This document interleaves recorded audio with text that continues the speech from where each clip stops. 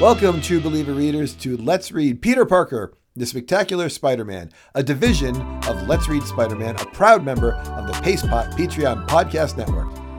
If you like this podcast, you may also enjoy a podcast for people seeking a way to get away from their boring, mundane lives. Great idea. I'd love to take some sort of vacation or exciting thing. Yeah. Listen to Mr. Hyde as he seeks to avoid jail, seeks to get revenge on his old partner, the Cobra, and seeks to not change back to boring Dr. Zabo. Listen to Hide and Seek, Wednesdays at 7 a.m. on the PacePot Patreon Podcast Network. I don't suggest revenge being your motivation to get away, James B. Well, from April of 1982, Stanley presents Peter Parker, the Spectacular Spider-Man, 65, The Heart is a Lonely Hunter, by Bill Mantlo, Bob Hall, and Jim Mooney. I got to start off with the cover of this book. I like it, James B. You know how so often we get a cover and it's some image that never occurs in the book at all? Yes, very often. Very often. Well, this cover occurs in the book almost exactly the same, I would say, and it's a very gnarly cover of like a Kraven that looks kind of vampire-esque with long nails and long teeth, and he's way bigger than Spider-Man, and Spider-Man's got all those bubbles around his head, so I imagine he's having some problem. But I like that the cover is pertinent and mysterious and foreboding. I can appreciate the cover. It gets a 10 out of 10 for being relevant and pertinent. I don't love it because it's not my thing, but it's very relevant to the story, so kudos. And we'll thank Joe Rubenstein for that one, too. Thanks, Joe. Kraven is swatting around some hired patsies. This is the same way that we saw Kingpin wrestling people for fun in his hideout, with a little help from his lady friend Calypso. Across town at ESU, Dr. Sloan is reprimanding Peter for failing grades. Peter shakes off Deb Whitman as she attempts to comfort him, and Marcy Kane pours salt in Deb's wound as Peter accepts Marcy's invitation to study later that evening. Give some juice to this Marcy Deb Whitman relationship with Peter. On page 5, she is such a jerk to Deb. She goes, "Deb, what's bothering our perpetual perturbed Mr. Parker?" And she says, "Oh, hello, Marcy. I think Peter's in trouble over his studies. I'm just a secretary, so he seems to think his problems are far beyond my comprehension." And then Marcy says, "Well, they're not beyond my comprehension. I'm here on a science scholarship, too." And then she waves goodbye and goes after Peter. Oh, poor Deb, thinking about herself being a secretary. It's harsh. And they make sure that they show her in the panel as they keep talking. She's just sitting there looking solemn, like she doesn't have any thought. You don't need, just the art is like, look at me. I'm so sad. I'm so upset. Super sad. Whereas Peter's life is complicated, the life of Spider-Man is not. Find a villain and fight him. As Spidey is swinging about that night, he is attacked by Kraven. Kraven is not alone. His lady friend Calypso is hypnotically beating a drum that dulls the spider sense. Even with this advantage, Kraven struggles in this fight. Yeah, Eddie, a reminder to the listeners that Kraven's greatest weakness is that he sets his own rules for what is appropriate during his hunt for Spider-Man. At times, he's been comfortable using others, such as having, Calypso beating this drum here, or Tigra being possessed, or the chameleon working with him. But for this fight, apparently he's only allowing this drum. And that's it. It's important because Calypso secretly intervenes by shooting an herbal hallucinogen into Spidey's ankle, and Kraven immediately notices his opponent's demeanor changes. At first, Kraven thinks Spidey is paralyzed by fear, but soon realizes Calypso's helped Kraven in the fight. Monstrous figments of Spider-Man's imagination cause him to lose his grip on reality and attack everyday objects. Kraven, dishonored by receiving assistance, saves Spider-Man's life at least twice, and when the police arrive, Kraven and Calypso are hauled away. Not long after Peter recovers, he meets up with a vivaciously dressed Marcy Kane to study. Kraven says he must do it alone to earn Calypso's love. Calypso tells Kraven he already had her love. tells her that he can't love someone who won't honor his dignity, and he is not worthy of her love. Not worthy of her love as a failed hunter. The cops say, you can discuss your differences between the bars of your cells. Bill Mantlo, just great writing here. It's a love story. It's not a fighting book. The banter between Spider-Man and Kraven was excellent all throughout this fight. Bill Mantlo has some excellent writing, Eddie, throughout this whole book. There are not very many filler or wasted panels in here. I could just read this book a couple times. This is really good stuff. The next book, it's from May of 1982. Stanley presents Peter Parker, The Spectacular Spider-Man 66, Electro Will Be Free, by Mantlo, Ed Hannigan, and Jim Mooney. Electro has broken out of prison and is causing mayhem all over New York City. Peter's supposedly studying, but actually he's trying to put the moves on Marcy. Maybe they're just friends. Is forced to cut his study session short and rudely disappears to fight his old nemesis. This whole Marcy Peter thing, James B., needs a little clearing up for me. Yeah, he's not putting moves on her, at least in this book. He's just happy he got help. He lifts her up a little bit. He's not putting any moves on her. He's just being happy. In the previous book, Marcy invites him over to study, and he comes to the door, and she's like very dressed up. And she's like, we'll study after we get something to eat. It seemed to be implying she was like... He's not putting moves on her. Well, he picks her up, though. He's happy. And she's like, he's happy like he's set passing me his down. test. Yeah, he just picks her up because immediately he doesn't do anything after that. She's like, put me down. He doesn't respond in any way. He sees the news and he just takes off on her. And then, she walks back in the room and he's gone. And then she's all mad at him. She's like, I'm done with him. Forget that. He's not putting moves on her. I purposely reread it because I knew you wrote it's confusing. And that's my area. He's not putting moves on her. All right. As the professional. When Spider-Man catches up to Electro, he finds him too much to handle. Electro zaps Spidey, thinking he's killed Spider-Man once and for all. But when nearby J. Jonah and Lance Bannon go to investigate, Spidey's hobbled off. Peter sews up a new costume from an old rubber air mattress in an hour. Peter says aloud he's not a seamstress, but I beg to differ. This sways the tide in battle, and the overconfident Electro receives a punch to the face, ending the pair's second round with another Spider-Man knockout. In the end, we see an embarrassed J. Jonah Jameson because he's prematurely run a headline claiming Spider-Man is dead. Yeah, Electro has sometimes been a problem for Spider-Man with his electricity. At this particular fight, Electro was winning like all the rounds of this fight. He was out there destroying everything left and right, blowing stuff up. I think his only purpose was just to be a pain in the butt or defeat Spider-Man. He didn't have any other goal here. Usually he's into money. That was how this character was created, to be like a greedy character. But he gets unlucky. He tries to make a deal with Spider-Man. It's very quick. It doesn't explain a lot of it, but Spider-Man basically says, like, you can't beat me. And Electro's like, well, I'll just keep destroying the city. And then Spider-Man's like, okay, how's this for a deal? I'll let you defeat me and then you stop hurting all the people. And he's like, okay, sounds good. So then he grabs Spider-Man and he tries to like zap him and kill him, but the rubber suit insulates Spider-Man. And then he's like, haha, I defeated you. And Spider-Man one punches him. That's it. Once he gets his hands on him, it's over. Yep, that's it. Well, I started reading this book and I was immediately like, oh, it's Ed Hannigan's art again. It's so like primitive and antiquated. It feels like a really old style comic book. It's almost as bad as some of the writing that occurs in this book, which is super expositional. The amazing arachnid's 30-foot leap. That's Electro, the master criminal. We've been paying better attention to this in the past.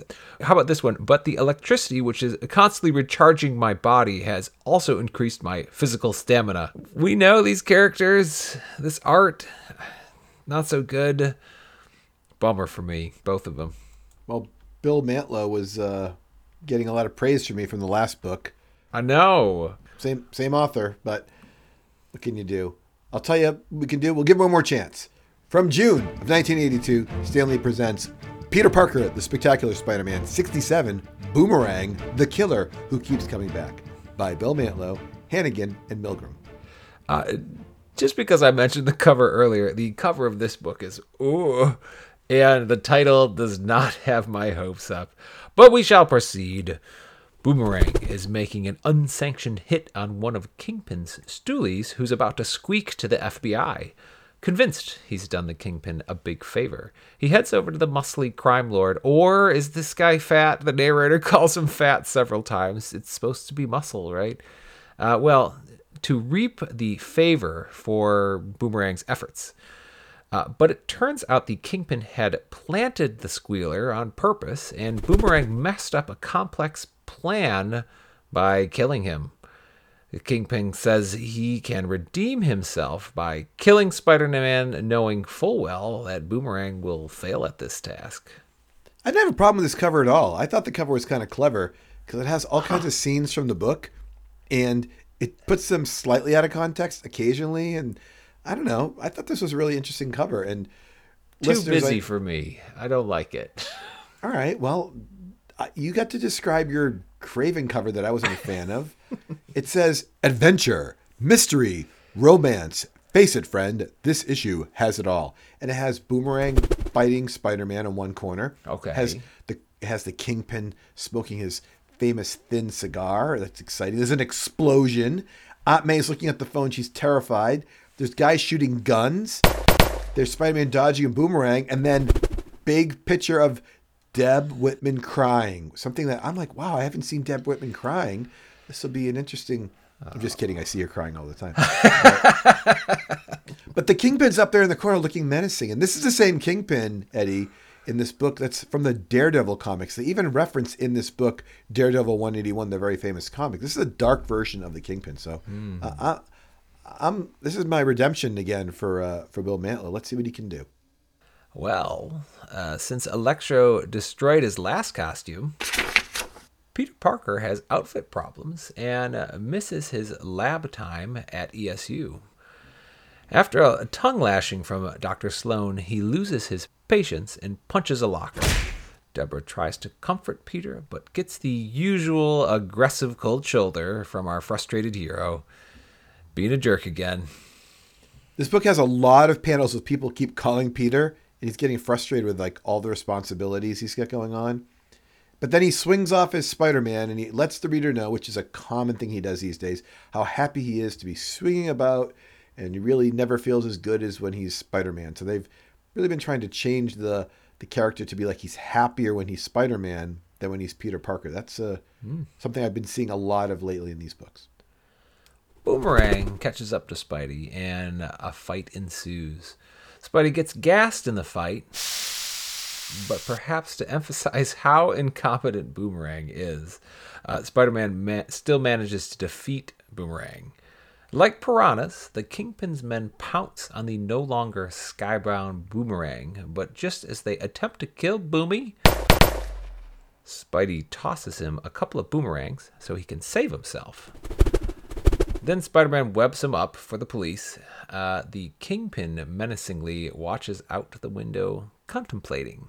Now, did Spider-Man toss boomerangs to Boomerang to save him, or just to get a good picture? James B., did you see him? He's like, I needed this picture for the Daily Bugle. As Boomerang is getting shot at. Yeah, he says a panel before, though, they're about to kill Boomerang and doesn't Yes. deserve that or something. So, of course he throws in the boomerangs to save him. But that's one reason, but I also wanted to take this picture. That's not why he did it. If he had been dead, he couldn't have taken the picture. After he throws the boomerangs to him, Boomerang throws his boomerang items to knock out the bad guy's guns. And when he catches Boomerang, Spider-Man just takes it away from him with a web. He's like, nope, you don't get this anymore. I'm thinking, why didn't Spider-Man just take out the bad guys himself? Right? He could just web them instead. Whatever. Giving Boomerang hope. That's the second best part of this book. I really liked how calculating Kingpin is. He's like not flustered by two of his plans where the Squealy gets killed. And then it's incredibly clever how he like sends Boomerang off to fight Spider-Man knowing that Boomerang won't be able to do this. And his men are there to catch Boomerang when he fails too.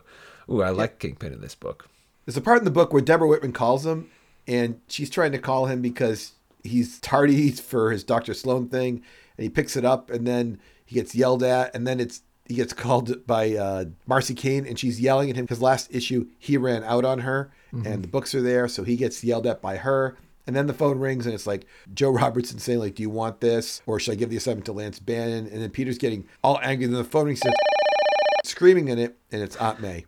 And then she's like, oh, why are you so worked up? And he's trying to make excuses, and he's just having a really rough time, and his costume's all ripped up. And that's why he goes back out. He's like, I'd rather be Spider-Man because he doesn't have all these problems. But he sews an entire costume, Eddie. Unbelievable. It says, like, he takes the whole day. He's like, well, I guess it's time to pull up the needle and thread. I'm like, do you have the material? I'm like, what's going on? This guy... How did you... Whatever.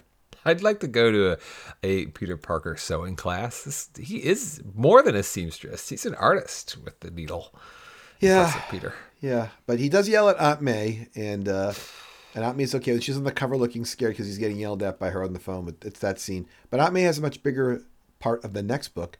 That last book we're going to cover today is from July of 1982. Stanley presents Peter Parker, The Spectacular Spider-Man 68, Hell Hath No Fury, Like a Robot Scorned, by Mantlo, Luke McDonnell, and Jim Mooney. We open with a man killed by strange rocket-shaped ear-boring robots coming out of a phone into his ear and returning to the phone, and quickly move to another panel where Peter and Aunt May are mourning and recalling their dear Uncle Ben at his gravesite. Eddie, on page 3 of this book, they give you a couple panels from Amazing Fantasy 15, and they have a couple lines here, too, that are famous. Can you just think of some famous things they want to let the readers see that they might have forgotten? How could I ever forget Aunt May giving Peter his wheat cakes and Uncle Ben, like patting him on the back. Wheat cakes is one of the 4 things they cover here. That's important. And then, let's see, Uncle Ben dying. They kind of don't really talk about it directly. They don't show Uncle Ben getting shot. True. No. Yeah, they don't show him getting shot, but it's like, I know he says something about not stopping the person. One of the panels is he catches the burglar who killed Uncle Ben, and he says, this burglar killed Uncle Ben. I had the power to stop him, but I didn't. Mm-hmm. I think, was he wrestling too? No, the other 2 are more important than that. No. I don't know. What are the other 2? Getting bitten by the spider. And then he says, like, I learned that I have to have great power comes great responsibility. Oh, yeah. But they squeeze this all in the middle of Peter Parker, The Spectacular Spider-Man 68, in case you needed a refresher of who this guy is. They've rehashed it a couple of times recently. Well, Nathan Lubinsky is also at the gravesite to support Aunt May and Peter, but he tells Peter to man up. As Peter sullenly walks off, he sees a man assaulted by 3 FBI agents. He saves the man and looks at the crypt above which he sees the name Mendel Stromm. Yeah, May and Nathan Lubinsky ask Peter for money. Do you remember when all the old folks pooled their money to post bail for Peter? Yes, I recall. But they're like, we need some money because we want to buy back the house again and fix it up and let some other old people move in or whatever. And they're like, Peter, you can front us the money, right? And he's like, yeah, I guess. I'm like, why don't they ask the old people? Yeah. That's what he says. Yeah. As Peter walks the ESU campus, recalling the late evil robot scientist, Mendel Stromm, he ignores his grad student friends again, and Biff, who runs up to him and accuses him of making Debbie cry. Give it to him, Biff. Unfortunately for Biff, Peter's in no mood for his yelling and backhand slaps him, ending the confrontation. Dr. Sloan sees the incident and once again insists Peter end his teaching assistantship to focus on his studies, and clearly on himself too. As Peter stomps out of ESU, Deb follows, and when she sees Spider-Man swinging off where Peter once was, Deborah Whitman wonders. Get him, Deb. She's got to put 2 and 2 together here that he's Spider-Man, right? Well, we knew from our other podcast that went 2 books past this that Deb's on to him. Now we know why. I remember recalling when I read that then, that's dangerous for her. Maybe she'll get lucky and have one of those Hobie Brown incidents where somebody else dresses up as Spider-Man. We got to eliminate Peter as an option. He's got to get out of this somehow. But he doesn't know that she knows, which is going to be a problem. Spidey ends up catching up with the 3 agents from earlier, and together they break into Stromm's tomb to find a humanoid robot Stromm creating robots the same way his dad or master did before. Spidey has a little trouble with some of the robots, but he beats the reanimated Stromm and cheekily writes, "Died again" on the tomb.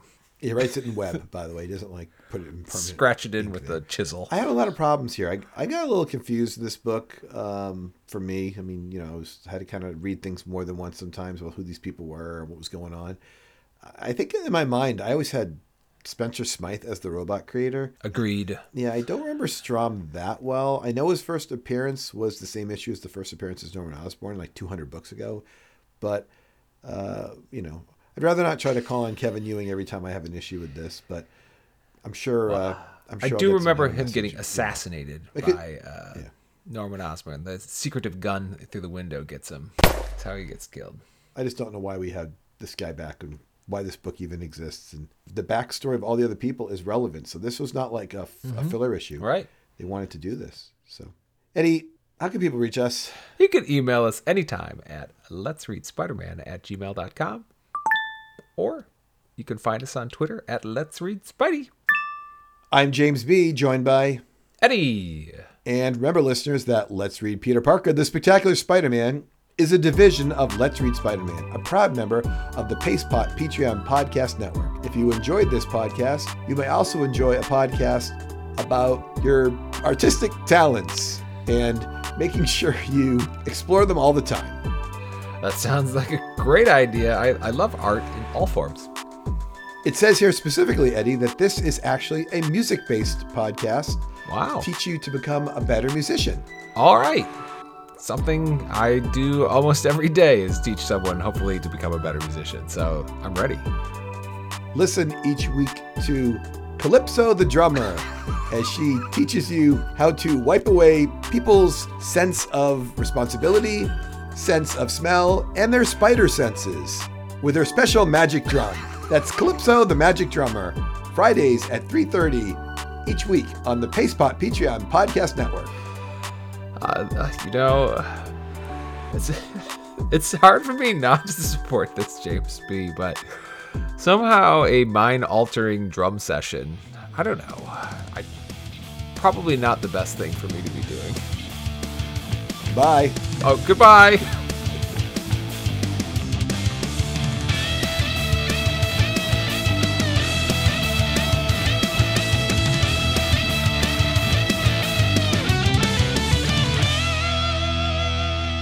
James B. in book 65, Kraven seems to go into handcuffs very peacefully at the end. I guess his only crime was destruction of property. That is a crime, though. True. And he is, I guess, arrested. Maybe he figures he didn't do anything very wrong, so... Did you look carefully at that to see all the things that Kraven could have done wrong? He broke a chimney. Well, he does start off at the beginning fighting a bunch of people. He's throwing people around. They're right? He's built an entire set, too, to look like New York that he throws these people. But he hired them to be there. He doesn't kill any of them. It's true. I assume they all get paid anyways, so just a hard dollar earned. He throws a bunch of spears into a water tower. True. Pokes a bunch of holes in them. That's a problem, right? I don't think the water tower actually explodes, though. So no, it doesn't. He breaks the top of on the building. He busts some stuff, like you said. I think that's it. Yeah. He just breaks one chimney. Yeah, you're right. Craven didn't really do anything. What? I guess we'll let him go. He's Never mind. Sure. This book, it's arrest me, because I know I'll be out of jail tonight. And my lawyer will get all these charges dismissed. Yeah, and they're all we're going to arrest the girl playing the drum, too. I'm like, what'd she do? Disturbing the peace. There you go. Good catch, Eddie. Great job. Thank you.